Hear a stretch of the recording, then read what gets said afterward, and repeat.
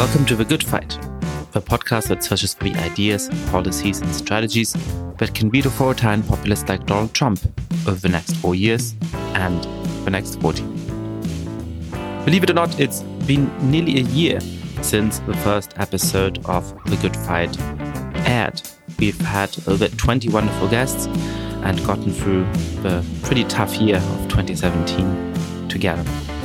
We've also grown our audience quite a lot, and so we thought that as a holiday treat, we would replay one of my very favorite episodes of Good Fight, a conversation I had early on with Francis Fukuyama. And we'll be back in the new year with lots of new exciting guests.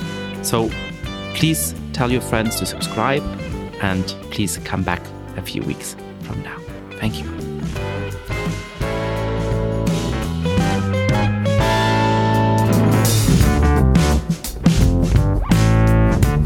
When have countries really undergone systemic major overhauls? It's usually after a war, after a revolution, after a really major economic crisis, when everybody is so impressed with the failure of the old system that they're willing to try something very different.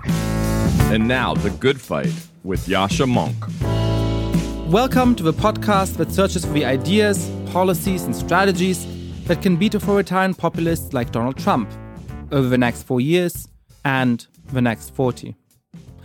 I want to revisit a debate we had a couple of weeks ago when Donald Trump decided to bomb an airfield in Syria. You know, there's something about the news biz, there's something about the op-ed biz that makes for strong opinions. You want to go to your readers with a clear point of view. I myself find that when I write my column, I sometimes come off, more clear-headed, or at least less honestly confused about the world as I perhaps am in the real world.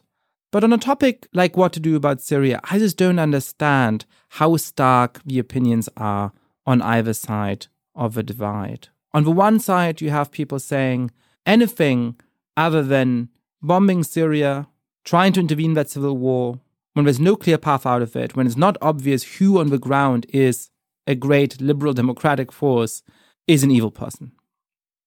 And I just don't understand that certainty. And on the other side of the divide, you have people saying, we obviously shouldn't intervene. Anybody who wants to intervene is a warmonger, a terrible imperialist. And so we should just let people die, not enforce a key international norm on ensuring that children aren't gassed as a result of war. And I just don't understand that either. It seems to me that it's incredibly complicated to know what to do. Any course of action is likely to have many victims. And so my main impression of a conflict is that we should pay more heed to the moral ambivalence, to the grey on grey, than people on either side of the debate have been doing.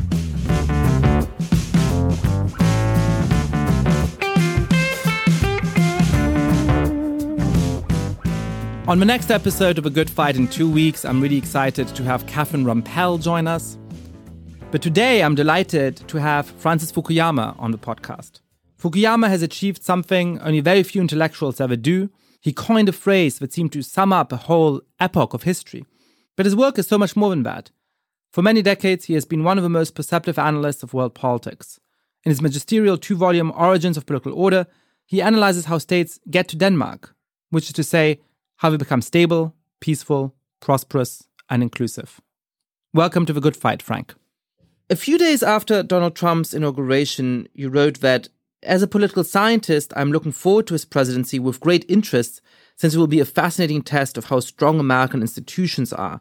Americans believe deeply in the legitimacy of their constitutional system, in large measure because its checks and balances were designed to provide safeguards against tyranny and the excessive concentration of executive power. But that system in many ways has never been challenged by a leader who sets out to undermine its existing norms and rules. So we embarked on a great natural experiment that will show whether the United States is a nation of laws or a nation of men. In the piece, Frank, you ultimately argue that many institutional checks on power will to continue to operate in a Trump presidency. So do you think that the last months, the first sort of 100 or so days of Trump's presidency have borne out this cautious optimism? Yeah, I think they absolutely have. I think, in fact, at the 100-day mark, we're much more likely to regard Trump as a weak and ineffective president rather than as some kind of a tyrant. I think probably the most telling event was the failure of the Republican effort to repeal Obamacare. If you remember, Trump said that he would do this on day one of his administration. It would be easy. They would replace Obamacare with something that was cheaper, that no one would lose coverage, insurance would be much more effective, so on and so forth. And here we are with no prospect of anything remotely close to that happening. And so I think it indicates, the ways in which somebody with that little experience and, frankly, contempt for government, how ineffective someone like that really ends up being. So I have a question about that, which is I share some of that cautious optimism, more so than I did 100 days ago. When I read your piece at the time, I thought it was overly optimistic. And now I think that you really did seem to predict a bunch of things that have happened since then. Now, there's two ways of interpreting that. One which is really optimistic and one which is sort of semi-optimistic, right? The really optimistic version is there's just no way for somebody who's that disdainful of democratic norms and really effective to become elected president, or there would then be other roadblocks. The less optimistic reading is to say that, well, look, we're sort of lucky that Donald Trump is the particular kind of would-be authoritarian that we got, because he doesn't have a deep ideological commitment to destroying liberal democracy in the way that perhaps Recep Erdogan or Viktor Orban in Turkey and Hungary might arguably have. He's not that effective at what he does. And so we sort of got lucky. Which of those two do you think is closer to the truth? Yeah, or else we got unlucky, because he did actually lose the popular vote by a considerable margin. And in a way, he squeaked by. In fact, if Jill Stein hadn't been running, Hillary Clinton would be president today. I grew up in Germany and not patriotic, especially about the country or the language, but there is one lovely phrase, Glück im Unglück, which is good luck as you're having bad luck. So perhaps this is what I'm asking about, yeah. Well, so that's certainly a concern that you would have a more effective demagogue the next time, although if you just look at the way the Russia story has played out, Trump was single-handedly trying to change the country's position on a really major foreign policy issue. And I think, as it's turned out, that's pretty hard to do because power is really distributed quite widely in the American system. And what people think in Congress, including, what they think in his own party, still continues to matter quite a bit. But it's certainly the case that he's made some big strategic mistakes that smarter, future demagogue may not. I think the most important one is that the way that he could have become an Erdogan or a Putin is if he had really tried to reach out to other people other than the narrow base of his kind of fanatical supporters after the election. In a certain way, that's what happened with Ronald Reagan, that people had low expectations for him, but he actually got an awful lot of Democrats to support his tax cuts and other, parts of his agenda. Trump has not remotely come close to doing that. He continues to hold campaign rallies, which is a little bit crazy for somebody who's actually been elected president. But he only goes to the red states, where he's got these very passionate supporters. He's never tried to reach out to the Democrats. He's never tried to break with the kind of conservative Tea Party orthodoxy that's dominant, especially in the House of Representatives. And as long as he does that, he's really not going to create this steamroller effect. So what really creates a tyrant is very, very strong popular support where your opponents are afraid to oppose you because they think that they're going to get on the wrong side of public opinion. And that, he's completely failed at that. I was struck by something you said, which is the way that a clever authoritarian may have been able to follow in the example of Orban and Erdogan in the United States. I mean, I'm hesitant to ask you this because I fear that your answer is going to be pretty effective, and if the wrong people are listening, they may get ideas. But what, what would the smart dictator's playbook, the smart would-be dictator's playbook be in the United States? I mean, if a future populist is elected to the presidency, what would be the steps that he or she would have to take in order to actually put the system in mortal danger? Well, I think it's a fundamentally democratic system. And so what you need is democratic legitimacy. I think this is what's going on across the world with these populist nationalists, is that they are using the fact that they have public support to undermine the liberal rule of law parts of their democracy. So that's what Erdogan is doing. That's what Orban has been doing. That's what Putin's been doing. And I think that that would be the playbook for an American future demagogue, to use the popular mandate to basically, for example, ignore a court order that tells him not to do something. So that means that you have to pay attention to communications. So that's one of the things that these other dictators have done, that they've actually managed to seize control of the commanding heights of the media. So Putin was really, well, actually, Berlusconi was the first one that figured this out, and I think Putin actually just copied him, to control all of the major media channels. And Trump, facing the same situation, has done what he could, which is to try to delegitimate the existing media channels, but he's not rich enough to buy, all of the TV networks. Right. He's been pretty effective on social media, but in the end, I think he still is dependent on the mainstream media to get his message out. This was what was kind of crazy about his early attempt to attack everything that the mainstream media was saying as fake news. So that, I think, it would be part of the strategy that you would have to use. Now, again, that's pretty hard to do. In this country, there aren't many people that are rich enough, to really control all of the news outlets and to dominate it, so that basically all you get is Fox News. But don't you think that sort of comes downstream in a way? It is a little bit of a chicken and egg problem. And I think that is one of the ways in which the system genuinely constrains would-be authoritarians. That, in order to really destroy the system, you have to be super popular. But in order to have that kind of popularity, you have to control information, right? Right. And, But you certainly don't have to be that rich. I mean, that was true of Berlusconi, who already owned all the important private media channels in Italy before he was elected. And then once he was elected, he was able to take control of Rai and the other sort of state media outlets. But you see in Poland, a party that is not made up of especially rich people, taking control of state television very quickly and really having a purge there, and then using the levers of the state in order to force critical media companies to sell to their political allies, in order to force out foreign media and so on.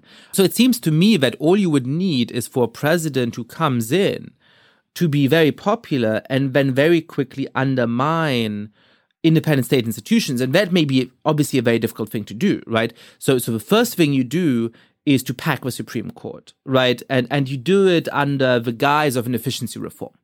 You come in and you say, look, 9 Supreme Court justices, there's so many cases pending. How are they going to do that? I am going to, appoint these 10 excellent, very fair judges. And they're all on your side. They're not Neil Gorsuch, or people who are complete loyalists, right? Mm-hmm.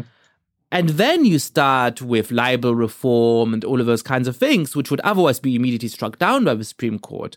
But once you've started to undermine those independent state institutions, you can sort of bend the media to your will.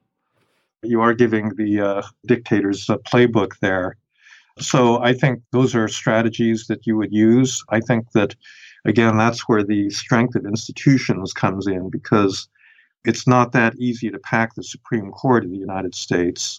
I do think this is the danger that we've seen, which is that under the radar, there are a lot of less prominent institutions that guarantee the neutrality of the public sector in the United States, where, Trump has been chipping away at it. So, it's institutions like the Federal Reserve, the intelligence agencies, even things like the Bureau of Labor Statistics, which during the campaign he claimed was a partisan institution because it was reporting that there was a low unemployment rate. And so still, again, it's a big task. And I think whoever does it really has to know a little bit more about the way that the government works.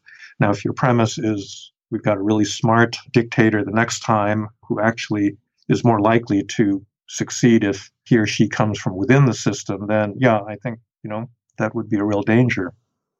Yeah, so, it seems to me that at the moment we're in a situation where we have a not so strategically clever, let's say, would-be authoritarian in the White House.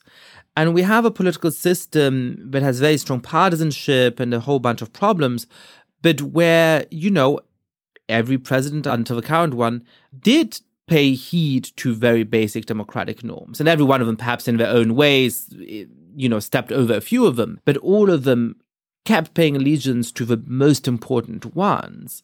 That's where I think, though, that the danger that he poses, I think, is not overtly to destroying existing institutions. I think it really is more this normative aspect where, for the first time, you've got a president that pays no lip service whatsoever to human rights or to democracy. He doesn't even talk about democracy and freedom in the United States, but he certainly doesn't talk about that abroad. And then, he recently congratulated Erdogan on his great constitutional reform. He's welcomed General Sisi from Egypt. And this sends a huge, signal to people on the outside. So if you're struggling for democracy in places like Turkey and Egypt, and the most powerful country in the world is welcoming the person that's putting you in jail, what do you think your model is? So that's one thing that's very bad. The other thing I think really has to do with within the United States. He's got so many conflicts of interest.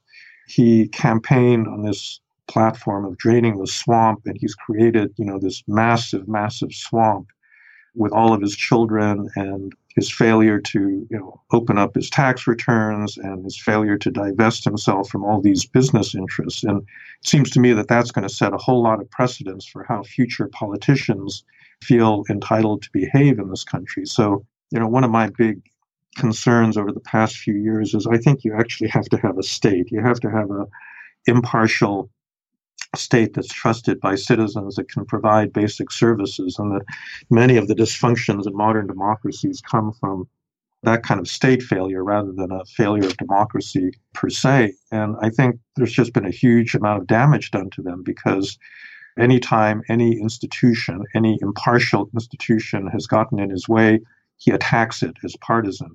So it's basically the pot calling the tea kettle black. And so he's the one that is now in the process of politicizing all of these institutions. And we'll have to see, like the Federal Reserve is a critical one. He's going to be able to shape that organization in very critical ways. And I think that's not going to be necessarily a front page story when it happens, but I think that will, in the long run, have huge institutional consequences. Interesting. There's a lot of projection going on, right? I mean, there's a nice line about conspiracy theorists that, the kinds of people who continually engage in conspiracy theory are probably the people who are most prone to actually trying to carry out conspiracies themselves. And there's something similar there about corruption, right? I mean, the continual sort of like, well, this is a swamp, everybody's corrupt and so on. Well, perhaps if you have a certain way of doing business, you expect that everybody else must do as well. I want to understand this sort of long-term corrosive effect on the democratic norms. I mean, there's been moments in American history where we've had a sitting president like Richard Nixon, who's obviously violated basic democratic norms in crazy ways, for he did it secretly, unlike Trump. There's been things like the suspension of habeas corpus in the Civil War, like Japanese internment during World War II, where there was really huge moves away from basic norms, and they were relatively brief, and afterwards the system worked and sort of reestablished itself. So it might be that all of these corruption things that are going on, all of the rhetorical disdain for the democratic norms is going to be a phase and it's going to go away.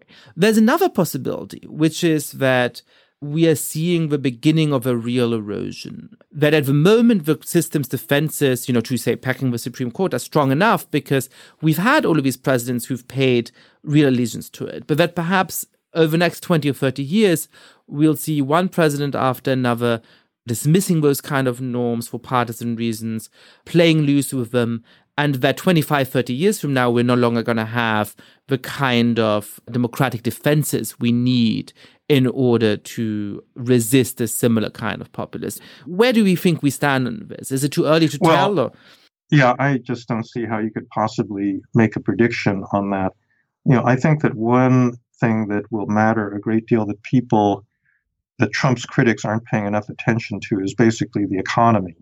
Because if in 2 years, when we have the midterm elections, and then in 4 years, when we have the election for the second term, if the economy is booming and, there's overfull employment, incomes are rising, which is possible, entirely possible, then I think a lot of these controversies over Russia and these little issues that don't even, hit the front pages that we've been talking about, none of that's going to matter. And it is the case that since November, the global economy has been doing really well. I mean, the Chinese are clocking in at very surprising rates of growth. There's a pickup in most emerging markets. Even Japan is doing better. None of this is due to Trump, of course. But, this is one of the truths that I think a lot of political scientists have established, that the way people vote, depends heavily on the economy, but they don't get cause and effect right. And basically, whoever is in the White House when things are going well is going to be rewarded for that. So that's entirely possible as an outcome. And I think, that sort of thing will determine where voters are going to place him among American presidents much more than, whether Ivanka, divested herself of her interest. The other thing is he campaigned as a populist. He promised coal miners and people in, the Rust Belt that all their jobs were going to come back. It seems at this point extremely unlikely that any of that is going to happen. Right. And the question then is, perceptually, can he still hold on to that base despite the objective failure, simply by doing enough symbolic stuff that he continues to make these people feel that he's on their side and understands them? Or at some point do they get, disgusted and say, this guy is just like every other politician. He's a complete fraud. Now, the New York Times has been running all these stories looking for any tiny hint that there's this daylight between him and his I actually don't believe that there really is any evidence for that yet. I think that they're still, fully behind him. And the other thing is, even in the absence of a booming economy, it could be that he does just enough symbolic stuff and says the right stuff that he'll manage to keep these people on board. I think that dichotomy may be a little too stark, right? Like he promised them that all of them are going to have jobs and we're not going to all have jobs, so clearly they will hate him sort of line on the one side, right? Which I agree is sort of silly. And then on the other side, I think sometimes there's but he can do symbolic things and so on. And we're not really going to turn against him. And I think that's sort of true, but I wonder whether the truth lies somewhere in the middle, right? That one of the things about an untested politician, which in some ways Barack Obama was in 2008, is that everybody can project what they want onto him, right? If you are a white nationalist, you can see in Donald Trump your leading figure. If you are, a traditional Republican, you can say, well, he talks all of these things, but, in the end, he'll be constrained and he'll be a traditional Republican. Now, 4 years into governing, it's not that one of those groups is going to have completely turned against you, but one or the other group will be a little disillusioned. They'll say, well, you didn't turn out to be quite the white nationalist I hope you would. And that doesn't mean we're going to vote for the Democratic candidate, for sure. And it doesn't, perhaps mean that they hate him even. But it does mean that there's less enthusiasm and that fewer of those voters come out to vote, and perhaps that some on the margins flip their vote to some other candidate. And when you think about, the kind of majority he had, I mean, as you said, he didn't have a majority in the popular vote, and his, reasonable majority in the Electoral College came about because of 80,000 distributed votes.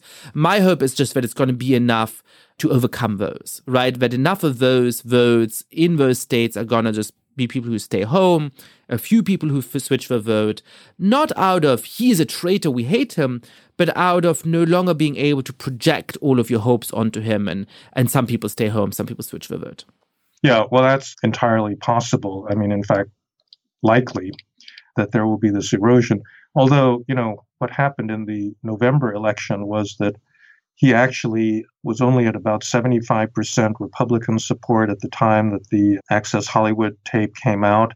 If the election had been held then, he, I think, pretty clearly would have lost.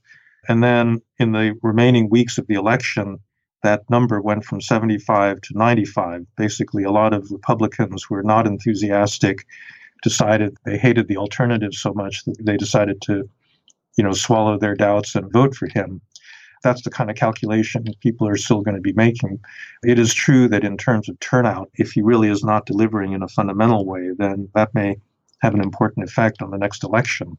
Part of the reason, obviously, why it went back up to 95% is that, Republicans really hated Hillary Clinton. And, you can argue a lot about why that is. What kind of candidate do you think the Democrats should nominate in 2020? And, more importantly, more broadly, what kind of policy should they run on? What is a set of ideas that can, mobilize the Democratic base, but also appeal to some of those swing voters? So that's where I think the Democrats are really in big trouble, because I don't think there is such a candidate that can appeal to both groups. I mean, clearly the activists in the party have all been, hugely energized by the election, and they're out there, they're angry, they're protesting and the like. And it's going to give big, momentum to whoever represents the left wing of the Democratic Party. So I don't know, Elizabeth Warren or whoever. It's a little bit like what's going on in Britain now with Jeremy Corbyn having taken over the Labour Party. It means that they're not going to be able to win a general election. I think in democracies, a lot of times the adjustment to losing an election takes a couple of election cycles to really kick in. Yeah. That's certainly what's going on with the Labour Party right now. I think, Theresa May has just called it snap election, and I think the Tories are going to come back with a huge majority because the Labour has really undermined itself. And there's a danger that that will happen in the Democratic Party. And so it may be that they'll actually have to lose a couple of elections before they really come up with, the winning formula. I mean, my personal view is that they have to figure out a way to get back to economic issues and to get away from the identity politics that's characterized their approach to winning elections and their approach to governing over the last several cycles. The loss of that white working class bloc, which was a key constituent of Democratic majorities ever since the New Deal, I think is really critical. And I think that's where the big argument within the party is taking place. Do we double down on professional women and African Americans and the LGBT community and that sort of thing, or do we actually try to win back some of those working class voters? And in terms of both my substantive preferences and also as a strategy, I think that, they really got to go for the latter. But whether that'll happen in the next election cycle, that's harder to say. I want to dig down into this because I think I tend to agree with you, but I don't know quite how to do that. So it's true that both times Obama got elected, over 50% of his electorate was white. But then there was this sort of narrative about how Obama won, which is what was a coalition of minorities. And I think it generally made some Democrats forget that, yes, it was based on having huge support and turnout among minorities, but also deep and real appeal to white Americans. And the reason for that is that Obama, again, was a new political candidate that people could sort of project things onto, but also made people an economic promise. You're going to have health insurance. Your life is going to get better, right? Mm-hmm. I have two interlocking questions about this. The first is, how do you defend ethnic and sexual and other minorities, religious minorities, that really are under attack in certain ways from the Trump administration without making it look like you are just the party of minorities and you have no appeal to make to, say, white working class people? And then the other is, one obvious answer is, well, you need a very strong economic agenda, right? The more you campaign on economic issues and the more radical your economic promises are, the less the salience is going to be on those identity issues. But of course, then you run the danger of going too far left from sort of the median voter on the economic issues. If the next Democratic candidate proposed what Jean-Luc Mélenchon is proposing in the French presidential elections, which is to have 100% tax on people over $400,000 income, well, you assure that people are not going to talk about anything else, but you also ensure that you're going to lose the election, right? Mm-hmm, so how do Democrats defend minorities that are under attack while switching the conversation to economic issues without turning off people with moderate economic views? Well, I can't answer that question, and that's the reason I'm an academic and not a politician. I'm actually in the process of writing a short book on identity, so I've been thinking about a lot of these issues. You cannot get away from the need for identity. Nobody is ever going to be loyal to this kind of global universalist, sort of liberal non-identity where, we're all citizens of the world. I mean, everybody needs a country. They need a set of norms and cultural rules that bind them together as a country. But the problem is that once you start fragmenting those identities into ever smaller minorities, you lose any sense of common purpose and common good. And so you have to be able to appeal to that sense of national community and using it to get to other parts of your agenda. So, for example, you could defend the environment not on the basis of a kind of global, we have to worry about the effects on Nauru and all these islands in the Pacific in a generation, which, basically most Americans just don't give a damn about. But you could say, we need to protect our land. This was our inheritance. This is a trust that was given to us that we're spoiling, and so forth. And so the language in which you couch these appeals, I think, matters a great deal. And I think a brilliant politician is the one that comes up with a formula that allows him or her to do all of those things, like protect minorities under a banner that also makes other people who are not minorities think that they're being cared for as well. And what exactly that is, I'm not sure. The other really big problem I think that any future politician is going to have to face is this whole question of technology and automation and job loss as a result of technological change. And there, I think the problem is not a rhetorical one. It's a really deep, hard, substantive one, which is that, there is going to be this continuing loss of work in ever higher skill categories. It's now not just manual laborers doing repetitive tasks. It's middle managers sitting in offices processing data that are going to see their jobs eroded.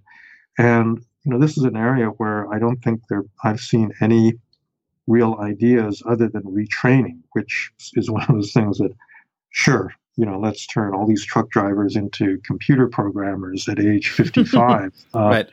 I just think that there are limits to how much you can do in that area. In any event, America has shown that it's not really good at running these kinds of programs. And that's a challenge that I think somebody is going to need to take up seriously, actually, either on the right or the left. I agree with you about the absurdity of saying, the truck drivers should just learn to code and have a startup, or, why don't all the 3 million truck drivers who might be out of a job start selling jewelry on Etsy? But I want to actually dig down. I want to get back to it, but I want to dig down a little bit on the identity thing. I'm fascinated to hear that you're writing a book about this. I am really conflicted about this. I grew up in Germany, Jewish. And, it's not a big part of my identity. I'm not religious or anything like that. And yet I felt that it really did set me apart from society in many ways. But because of Germany's history, when you mentioned you were Jewish, it was such a big thing in people's minds, even though it wasn't for me, initially at least, that they didn't think of me as a German anymore. They thought of me as this sort of very different kind of person. And one of the things that I've always loved about America is that it seemed to me a society where it doesn't matter as much, where you can be Jewish or come from Sweden or Turkey or be Japanese American, be, even Latino and Black, which obviously are more complicated categories because they're much more disadvantaged. But that doesn't stop you from being an American. And I have to say that I've become a lot more pessimistic over the last 5 or 10 years about the prospect of multi-ethnic democracy in general, certainly in Europe.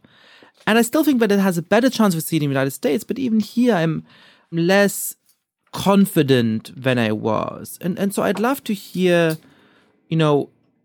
something about your sort of actually your own identity, if you don't mind my asking. I mean, I know that I think you're somebody who precisely encapsulates one of the liberal freedoms of a multi-ethnic society, and correct me if I'm wrong, which is to say that you are obviously Japanese in heritage. I believe that your grandfather was actually interned during World War II, and yet that doesn't seem to be something that is very important to you. You want to live in a society where that fact is sort of secondary to who you are, in a way that's not in vogue at the moment, in a way that actually among minorities in the United States, a lot of people now want to have that be a much bigger part of their identity and much more central, even to a political identity. So how do we create a society in which, on the one hand, we fight against some of the real racial and other injustices that are ongoing in the United States, but we also preserve that space that I think you and I both want. I want to be able to be an American to whom it doesn't matter that I'm Jewish, to whom that's not the defining feature.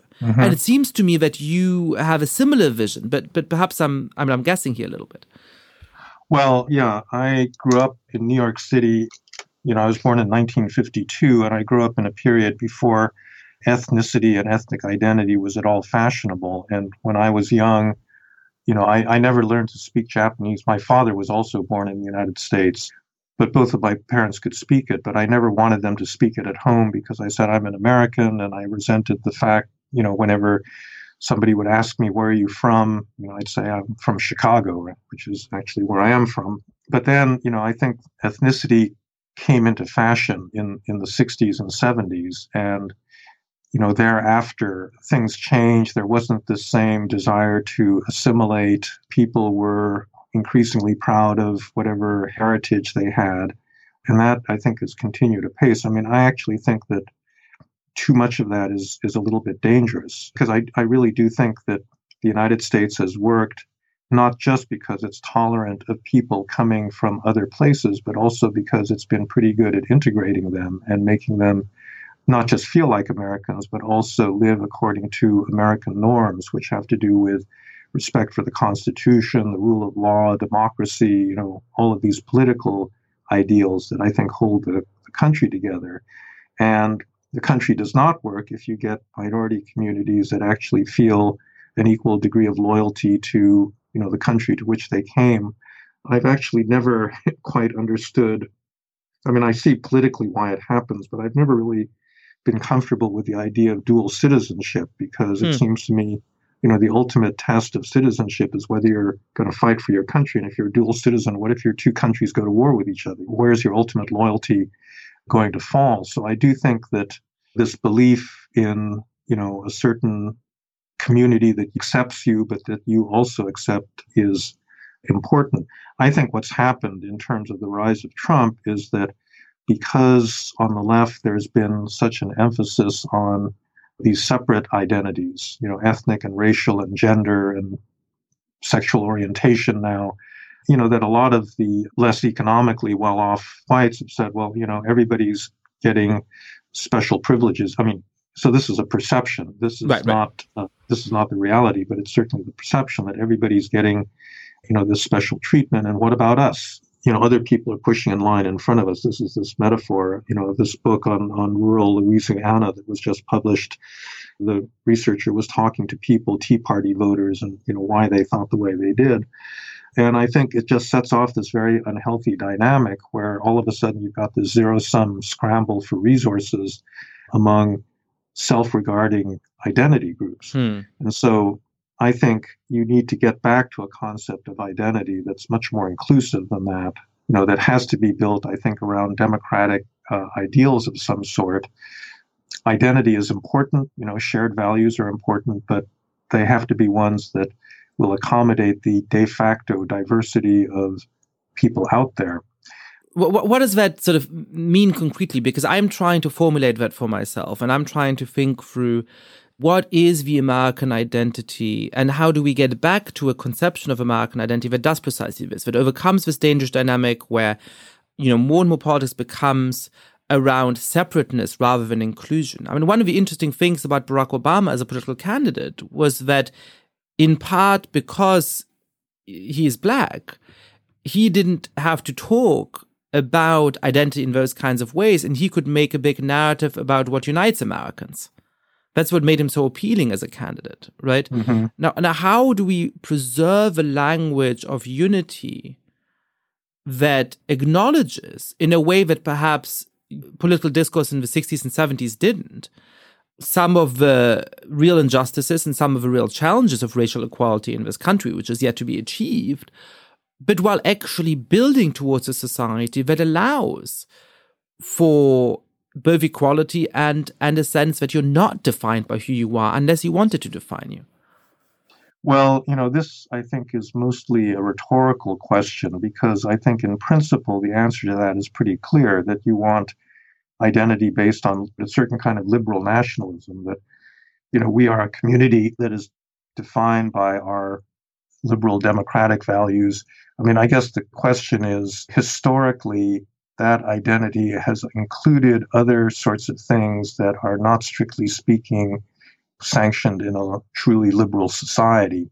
So this is this issue over saying Merry Christmas, right? Because clearly a lot of historically American identity was built around, a kind of shared Christianity, which you could pretty much take for granted, up through the big wave of immigration, at the turn of the 20th century, but which, increasingly became problematic. But all right, so now people, talk instead about their Christian heritage of the nation, they talk about the Judeo-Christian heritage. That aspect of it, is evolving, but the core of it is basically a set of political values that you are dedicated to freedom and equality, to the Constitution, to equal rights, and internationally, that's what we stand for. So this is not a new idea. This was, I think, the consensus that emerged in the second half of the 20th century over what American identity should properly be. And right now it's being threatened, both on the left and on the right. So I think, we kind of somehow need to return to that. I agree with that mostly. I would like to return to it. I think my hunch is that we'll have to change what that narrative is in order to return to it, that we need a new version of it. And I really don't know what it is yet, but I really look forward to thinking through these topics when your book comes out. I want to go for a moment to the arguments in Origins of Political Order, which, is a magisterial book, which is motivated in many ways by the question of how do you get to Denmark? How do you become this sort of inclusive, prosperous, peaceful society? But I think in many ways, some of its most interesting themes, especially in volume 2, are about how Denmark may be ceasing to be Denmark. But upholding this kind of society turns out to be pretty difficult. And I know that, in the United States, you give examples like the National Park Service, that used to be this sort of efficient and public-spirited organization, and then becomes captured in many ways by, I suppose, low-level forms of corruption. I'm not sure that's quite the right term. Why is Denmark ceasing to be Denmark? Or why is the United States ceasing to be the United States? Forgetting about Trump, sort of on a more long-term perspective. And what can we do about that? Denmark's problems and the United States' problems, I think, are quite different. Denmark, up until the last generation, was a remarkably homogeneous society. Virtually a whole society with blonde hair and blue eyes, and they can maintain a healthy welfare state because they really do think of themselves as family. And then you have this influx of immigrants, many of whom are culturally extremely different. And I think the society is working a lot less well because neither the indigenous population nor the newcomers can really figure out exactly where, the newcomers fit into that narrative. And in a country like Denmark, it's just not the United States. I mean, I was at a conference in Denmark a few years ago where, an American woman who was married to a Dane and had been living in Denmark for quite a while said she was still having trouble being accepted in many ways because, what it means to be a Dane is, what order you eat your fish and, the ceremonies you go through, holidays and all of this stuff that required this very detailed cultural knowledge that outsiders have a hard time acquiring. So I think that's really their challenge, is to figure out how to, maintain stability in the face of this real kind of outside cultural shock. And that's a challenge that hasn't really been historically answered yet, right? I mean, I'm always struck by the fact that there aren't any mono-ethnic, monocultural societies of a kind that Denmark used to be that have transitioned to being multi-ethnic societies under democratic rule. So we really don't know exactly how that works. No, we don't. So that's an evolving story that we're going to have to follow. The United States problem is a little bit different. I think, this is the argument that Mansur Olson, the economist, made many years ago. If you have a long period of stability, peace, and stability, you just have this tendency for elites to capture the existing system simply because they're the ones with the money and the power. And over time, they begin to, corrupt it to their own benefit. Now, in the United States, those elites are not simply rich oligarchs that vote Republican. I mean, sometimes, they can be public sector unions, they can be environmentalists, they can be anyone that is really well organized to defend a particular political point of view. And you just get this accumulation of interest groups that succeed in entrenching themselves both in law and in policy to the point where it becomes difficult to do things that they disapprove of. And so that's the story of the U.S. Forest Service, which had a very clear single mission when it got started, but that mission has gotten incredibly complicated by the fact that these interest groups now wanted to do all sorts of things that don't make sense, like protecting houses built in fire hazard woodland areas from burning down, which is something that the Forest Service now spends billions of dollars every year seeking to do.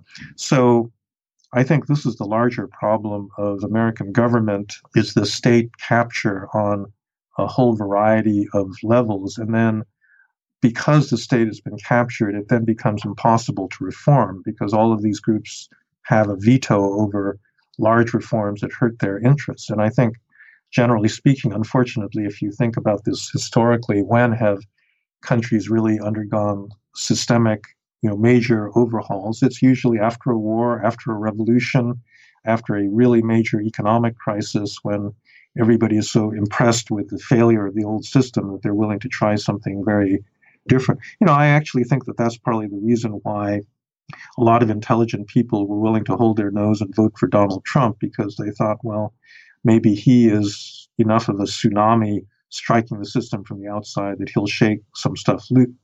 Unfortunately, in terms of special interests, he seems to be Mr. Special Interest and has really no interest in actually doing anything serious about that. But I do think that was one of the reasons why both he and Bernie Sanders did as well as they did in this election campaign.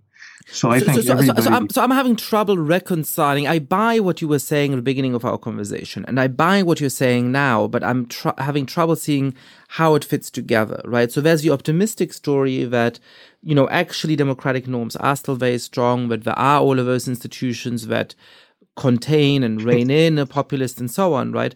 And that seems to me right. But then on the other side, there seems to be the story of secular institutional decline that just happens when a system is running for a long time and these special interests form and are able to capture certain institutions. Yeah. Mm-hmm. And no, we I can understand. only... Right. So I had invented this term vetocracy to describe the old system where everybody has a veto. Right. And all of these interest groups can stop stuff that hurts them, and therefore the system can't reform itself. And I'm on record saying I think there are too many checks and balances in the United States. And then Trump gets elected, and everybody is desperate for more checks and balances because they want to contain him.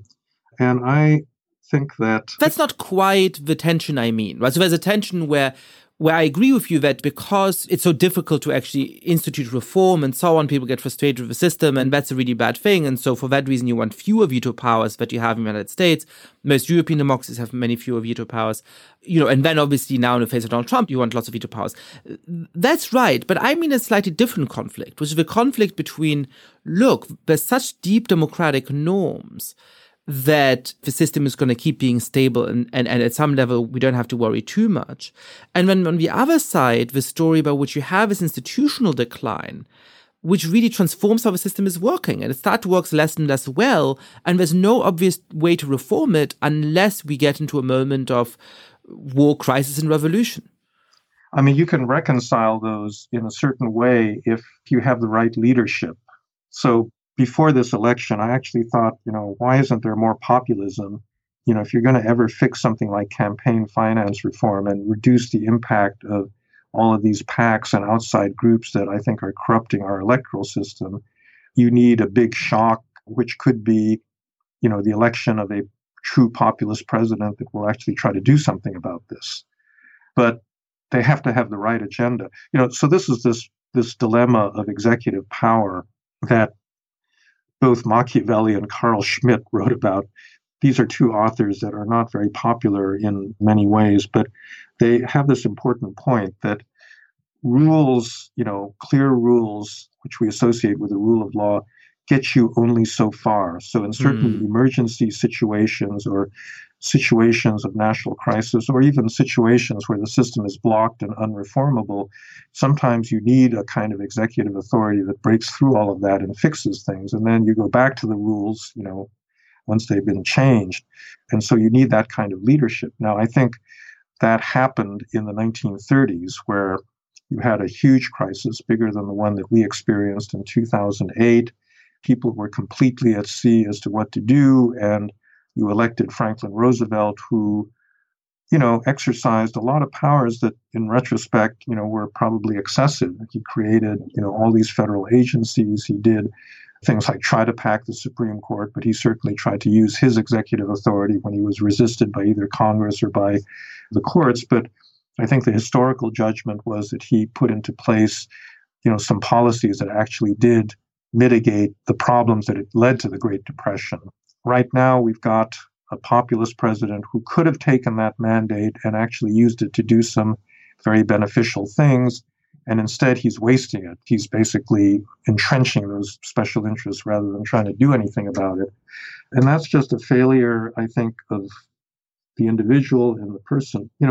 So do you think we actually need a good version of Donald Trump? Is that what we need to save the system? I don't see how you're going to fix the problem unless you kind of use this, righteous popular anger to do something. In a way, Teddy Roosevelt was another example of this in the original progressive movement, where you did have a lot of groundswell of popular anger against corruption in the United States, and he was able to mobilize it. But that's just a matter of luck that we've had these presidents, at certain critical junctures that were able to actually execute that kind of agenda. Other countries are not so lucky. I continue to think that Italy was this unbelievably unlucky country that at the end of the Cold War in the early 1990s, they had this huge opportunity to fix their system because both the Communist Party and the Christian Democrats, which had divided power in this highly corrupt system for the entire post-war period, both of these parties simply dissolved.